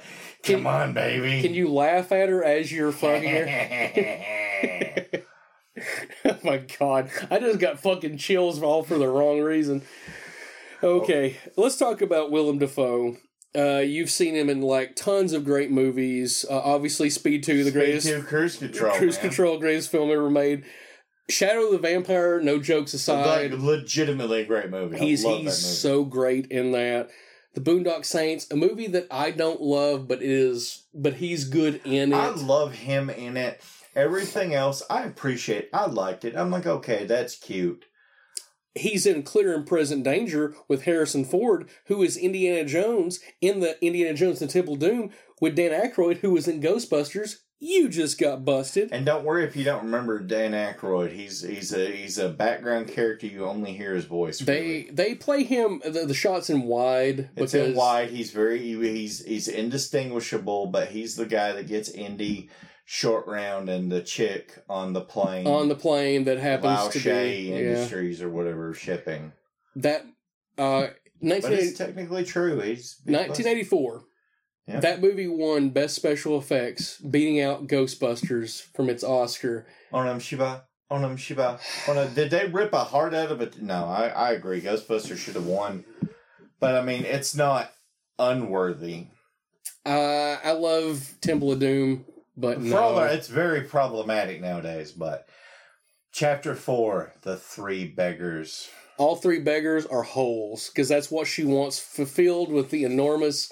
genitalia of our leading actor, Willem Dafoe, who was also in David Lynch's Wild at Heart. To me, when I think about him, aside from his portrayal of Jesus, which we'll talk about in just a minute. Great movie. that's the movie I think about, because he is so fucking creepy in that movie. The stalking over his face, the stubbed teeth. Oh my God. I love Wild Heart. Honestly, when I think Willem Dafoe, there is Spider-Man, Green Goblin. There's now this movie seared into my brain. But the movie I think of the most, which is weird because I've only seen it like twice in my 42 years of life, is his young ass bad guy turn in Streets of Fire. Have you seen Streets of Fire? I have. It's basically what Double Dragon and all fighting games basically drew their inspiration of. But I remember that character. I don't even remember the movie. I know Michael Pereira or whatever played the hero in it. I don't remember the movie that well. I remember him in it. Well, probably his most, at the time, controversial, but one of his most revered roles was as Jesus Christ in The Last Temptation of Christ. Now, the director of this movie, one of the greatest directors of all time, Martin Scorsese, is a Catholic, but Catholics hated this movie because I remember the controversy when I was old enough to remember. I didn't go see this at the theater at the time, but I remember on the news, like all the picketers and everything. And there was some shit in Morristown because it played at the Capri, and shit like that happened in Morristown. So in this film, Last Temptation of Christ, you have the circumstances in which Jesus is tempted in the desert, and you have the burning bush and all that stuff. But Jesus is portrayed much more human than he, I guess, maybe he has been in other versions Jesus of film. Jesus to get his dick wet. I mean, am I wrong? I'm not. So, my question to you, with him being Willem Dafoe, having played Jesus, and now having played basically the offshoot of Adam from the Bible. He's God. You're right. Well, it's not the direction I was going in, but is he sort of like the cornerstone of religious portrayals in film, although subverted to the source material? Yeah, I mean, I could see that. He's the corrupted the three beggars aren't here. She asked, "Do you want to kill me?" And he's like, "Not yet." And she's like, "The three beggars aren't here yet." What does that mean? God, Jesus, it's about to get so fucking bad. Yes, the three beggars arrive. Someone must die. God, this whole fucking movie. But now this is when it really kicks up into overdrive. Well, and you know what? As a beta cuck male in this movie, he only has his leg pierced. His hands are free. Willem Dafoe should have choked a bitch. She's down there kissing him right now. Or, hugging on him. Choke a bitch. Unscrew the weight from your leg. Be a man. You're Knuff. You're Knuff, buddy. A crying woman is a scheming woman. This movie's philosophy is... It's starting to really ramp up right now. Things are about to get so fucking real. And this is the moment where I'm watching it in the Black Lodge where we are recording right now. Drunk, muted with subtitles. But I watched it free and unencumbered from these things. And I'm like, my hand is on the remote to the stop button, and I just can't bring myself to do it. So there's something about this that is alluring and fucked up at the same time. He's a beta male who likes being cucked. I'm top G now, so I'm just playing. I'm not going to do any of that. Let's talk about our female lead. This is Andrew Tate's favorite movie. So our female lead is Charlotte Gainsbourg. She was in 21 Grams with Naomi Watts, who was in the third season of Twin Peaks with Ernie Hudson, who was in Ghostbusters. You just got busted again. She was in Jane Eyre, which was Franco Jane Eyre, doesn't matter. Franco Zeffirelli's Jane Eyre. Yeah. Tons of European movies we've never heard of, but she reteams with Lars Von Trier. No. We're gonna stop right now because this is it, buddy. This is the clip cut off with the scissors scene. We're gonna soak this in fully. Look at that. Touch it one last time. Willem Dafoe. I'm going to hump your hand. What do you think the symbolism of this is? Where, like, she is willingly cutting off her pleasure center. She's giving into the corruption of the pleasures of the flesh one last time. And then she deems herself unworthy in everything that she's done. Like she doesn't like that she's done what she's done. But here you get to see she's crying, she's sobbing, crying, thinking of her child dying. But this is the first time. That dick was so sweet. But this is the first time that she has cried in the relation of having seen her child die, but not doing anything about it. So is this the moment where she is rejecting? For God forgive me. Is she rejecting her? Is she rejecting her true self to go in the opposite direction? Like I think she, in her mind, thinks she's done wrong, and this is her only penance. God damn it! I'm not turning away. You can't turn away. Fuck! Oh, it's so bad. Jesus Christ, motherfucker! Oh my God, this is so realistic too. It's so. Oh my God! Oh God! Shrieks. Shrieks with the shot of a deer. Oh God. Okay. So, going back to other exploitative cinema, I don't know. Anything you want, buddy. I can't remember if it's Faces to Death or Traces to Death, but one of those films has a sequence where it is women in Africa who are having their clits cut off. I don't know either right now, man. Honestly, it's probably Traces. I don't remember that in Faces. Oh my God, I don't know, but it's one or the other. And the fact that she's walking around after cutting this off, I'm just saying that, like, I'm trying to get into the mindset of why this is happening. Is she mentally trying to overcome her physical need for Willem Dafoe dick? Yes. Oh my God! I didn't mean to derail you, but I had to get out of this mental state. Even though this movie, there are a movie broken into two parts called Nymphomaniac. Really, this movie should be called Nymphomaniac because that's what we're seeing right here: a woman who is so engaged in the physical pain, pleasure, despair, and grief, the physical aspects of physical lovemaking that she's willing to not only let her child die, but because she's hit rock bottom, to stop this is willing to cut off her pleasure center of her clitoris. It's so bad. And it's done so surreally and realistically. Yeah, like it's very there's no surreal. It's very hyper realistic. I'm saying that this whole movie is surreal, but this moment is realistic. It's worth the whole movie is just oh my God.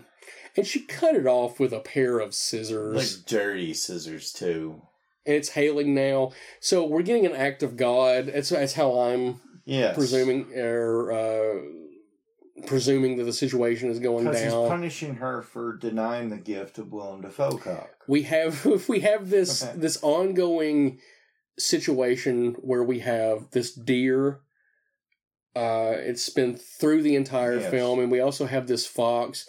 Do you think that the fox and the deer represent maybe the masculine and the feminine, or are they life and death? Like, what do they represent in this movie? I think life and death, because masculine and feminine doesn't really cut it, because like there's a lot of times that Willem Dafoe, it's been centered on the deer symbolism, and and the fox symbolism, because it's the warning, chaos reigns. It's kind of the warning of what's going to happen, and her cutting off her clitoris when the fucking deer pops up, like the feminine gathering. God, So Willem Dafoe just like rammed his elbow down into the boards of the floor, and what was it? Flew up. A bat flew up. So we're the fox and the deer are in the house right now. And now he has a wrench. He's got his wrench. He's gonna, hey. He's going to unwind the threads of this grind wheel that has held him down, in hopes that he can escape from his bleeding out spouse who cut off her clit, who's temporarily subdued. Out. Hey, we haven't done a titty tally in this movie, man. We stank dick Eddie. There's titties B and P in this movie. Yeah, true. Well, and being that we have a whole 3 characters, one of them shows it all. Actually, one shows all, and one they had to hire a stunt. Oh, right here she gets up. Oh my God! Fucks him up with the scissors. You ain't. You should have kept it. Oh, God, it's just the legs spread to show her bleeding. This whole scene is... is the battle of the sexes. Yeah. This is representative of the struggles of everyday life and where we do not share responsibility and the problematic and all nature the that can men come are from held that. down by some bullshit. I'm just playing. I'm not a anti-women male podcaster. No, we're not. We're at the right age to be, God. but we're not. We're better than that. He now has, take it in and cape her fucking head in this movie. We're getting locked eyes now, where she's having the realization that, like, he has freed himself, and he's basically making a decision right now, either to live in misery with a woman who will hurt him physically, mentally, and emotionally, or he has to run away. But things are not going to go in his favor because it's all bad. The women are going to inherit the world, and this world of the matriarchy is going to supersede him, and he cannot. Barbie's ruined the world. This movie foretold. This is not what we're saying. This is what he's going through in the movie. He's choking her, and she's grunting. Even says like you see her pulse pump, muffled moan, where she's enjoying it, but it's also like a fucked up thing. This movie is so disturbing. I'm so glad we're close to the end of this. I'm so glad. Like, this is not like, even the women I've been with in my life that like choking. Like, after this movie, it's always effective if a chick's been like choke me a little. Yeah, this like a frame of this movie is flashed through my head. She's wanting to be choked for pleasure. He's choking her out so he can get away. Yeah. This is basically the end of their relationship. They've hit the zenith of what they can accomplish together as a couple, and he's like, "Nope, I'm out, bitch." So you think you're out, bitch? Well, I don't think you are. He's look at this. He's gonna burn her in the tree of knowledge of good and evil. It's all this whole fucking movie, like. It's so just...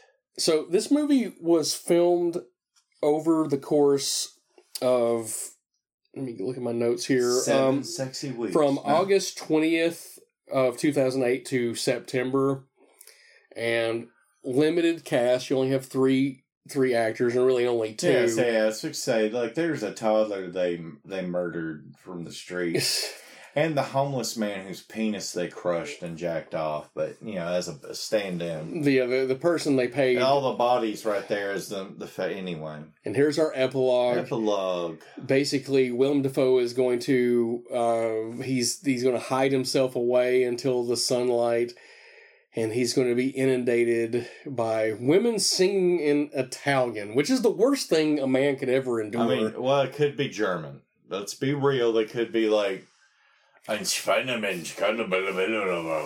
well, it's specifically in Italian because German is a very consonant-heavy language, yes. And the fact that this is in Italian, at least it allows some vowels to come in there, so it's almost like it's like a siren song. Like he's aware not to go towards it, but he's going to still be repelled by it enough to stay away. But here we have him foraging for berries, I guess. King. He has to survive enough to get out to, find they didn't do anything to the car. Why did he go to the car? They're far enough away. Well, I mean, he has an injured leg, so it's going to take him a while to get there. Okay, that's true. They did have to park and then hike to get there. I love that certain parts of this movie are in color and certain moments are in black and white. And I think that's... Number one, it absolutely is intentional, but these moments where it is black and white, I think this is to show that the hard line between ideologies, whether you want to see it as good or bad, it's just this contrast of like, this is how you see things, this is how I see things, but Willem Dafoe, standing in a brush with light behind him, is about to be inundated by just countless women coming out from the darkness of the thicket that is the woods. So this is his everyday life. Do you know what the original ending of this movie was? No, I don't. And this is all conjecture. I don't know this 100%. This is just from what I've read online. Okay. That the ending of this movie leaked, and he decided to change it. But the original ending of this movie was going to be essentially the same. But you were going to find out that it wasn't God who created the earth; it was the devil, and the devil's greatest tool was woman. I can see that. I've seen a French new wave artsy film called The Gates of Hell that's all about a woman hiring a gay male sex worker to play with her vagina, and her vagina was the gates of hell. Way less disturbing than this. Way less disturbing. Ends. Okay, well, okay. We made it, people. Jesus Christ. This was not an easy watch, and even we didn't pay How attention. dare he do that to Andrei Tartakovsky? Don't dedicate this movie to somebody. So this is my second official walkthrough. I think my review is going to stay about the same. Don't watch this unless you want your sense of being pushed beyond your normal limits. I'm not to the point where I'm going to go home and hit my wife and put cigarettes out of my stepdaughter and her girlfriend, because we were goofing around. We were having a goof. We were having a goofy time. But there were scenes, and not just the gore scenes, that were up on screen that did almost connect me to the visceral reactions I had the first time I watched it. That I'm like, man, that's on silent with subtitles and the shit's still bothering me. I think this was made better by the fact that I was watching it with someone else, because the first time I watched this by myself, me too, and I really did have this feeling of isolation and, like, I don't know, it was like unsurmountable negativity. And well, we can never live up to the glory that is Willem Dafoe's cock game. I mean, we just can't. And that's a depressing fact to learn on your own. It's depressing, but it's also satisfactory to know that knock on wood, there will never be a woman who will cut off her clitoris and will beat your erect penis with a slab of wood, jack it off to you blum, and try to steal your seed, because they in of themselves have killed the child that you spawned for them. Tormenting before. What if that child? We kind of undersold that. The mom was doing weird, small, cruel things to that child. Wearing the shoes backwards and just the crying and seeing it. And again, is it because it's a male child? It's a whole thing. Yes. Because from her perspective, men are evil, and all she has done is give the male side the perspective that women are evil. So this is a lose-lose situation. This is just a hardcore version of the Barbie movie. Same message told in the Barbie. I'm just playing. It's actually a delight. Okay, has your perspective changed any? No, it's still all bad. I think I'm right there with you. Right there. This is not even we're joking around, goofing, buzzed, watching this shit, not paying solid attention. I have paid enough attention subconsciously and subliminally that I still feel dirty watching this shit. I'm not playing. This is Anthony Mefford here. No Fat Tony. It's genuinely in my head, ooh, just ooh. I'm going to leave you with this. This is art, but not all art is consumable by the masses. This is only art you want to consume if you are in the right headspace. And even then, I don't know that it's something you want to experience going on.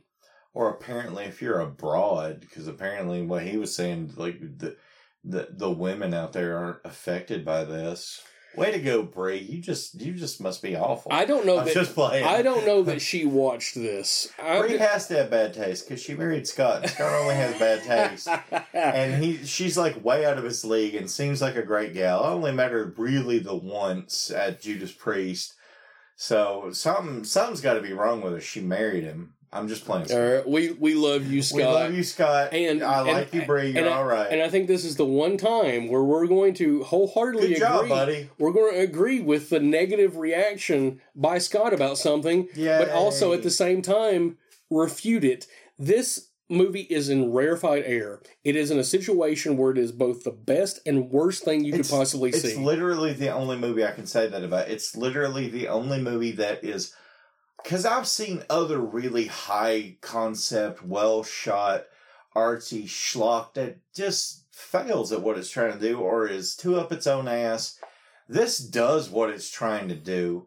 It is unredeemable in message, but it's also top quality. Like, I've seen shitty artsy-fartsy movies, you know, but this one does both. It's like it's the only... That negative review you read, it's the perfect movie you'll never recommend to anybody. And people, listen to this podcast. Enjoy us goofing off about it. Don't go on Tubi.com and watch it. Actually, it might be weird to watch it interspersed with commercials. Like right after the click commercial, it goes to like something for like Tide Pods or something. I think that might be genius. Our watch along will not work with Tubi because it won't line up. But you might save yourself complete insanity. It might be like an airbag in a car wreck. It might save you a little. Just listen to us, and then go to Tubi and watch it with commercials. Listen to us and watch it with Tubi, but cut it off when we're done, because at that point you're gonna stop past the points of, you're gonna see the worst of it, and you'll save yourself from some of the other worst parts. Does that make sense? Yes, it does make sense. All right, we're coming to the end of this movie, guys. Love you. We will be back next month. We're going to have some more audio that we recorded at Bride of FrankenCon. Woo! We're going to be doing a awesome Q&A thing we did with our good buddy Mixtron. Stay tuned for that. And we'll be back with other episodes later on. Got some great stuff coming up in October. We've already recorded the long-awaited Friday the 13th Part 2 retrospective. Yes, finally. So stay tuned for that. Find us on social media at Rants Black Lodge. Please subscribe to the podcast on one of the many platforms we're available on. Stitcher, iTunes, Spotify, wherever we're available. Go give us a sub. Check us out on our homepage at juicykruger.com. For the love of Cthulhu, go buy a t-shirt, a Rant Army sticker mug, t-shirt, whatever have you. Fat Tony shirt. They're the sexiest. Exactly. From rantarmy.com. Guys, we love you. Keep marching till next time. I'm sorry about all of this. We're so sorry. Keep marching. So sorry. Keep marching.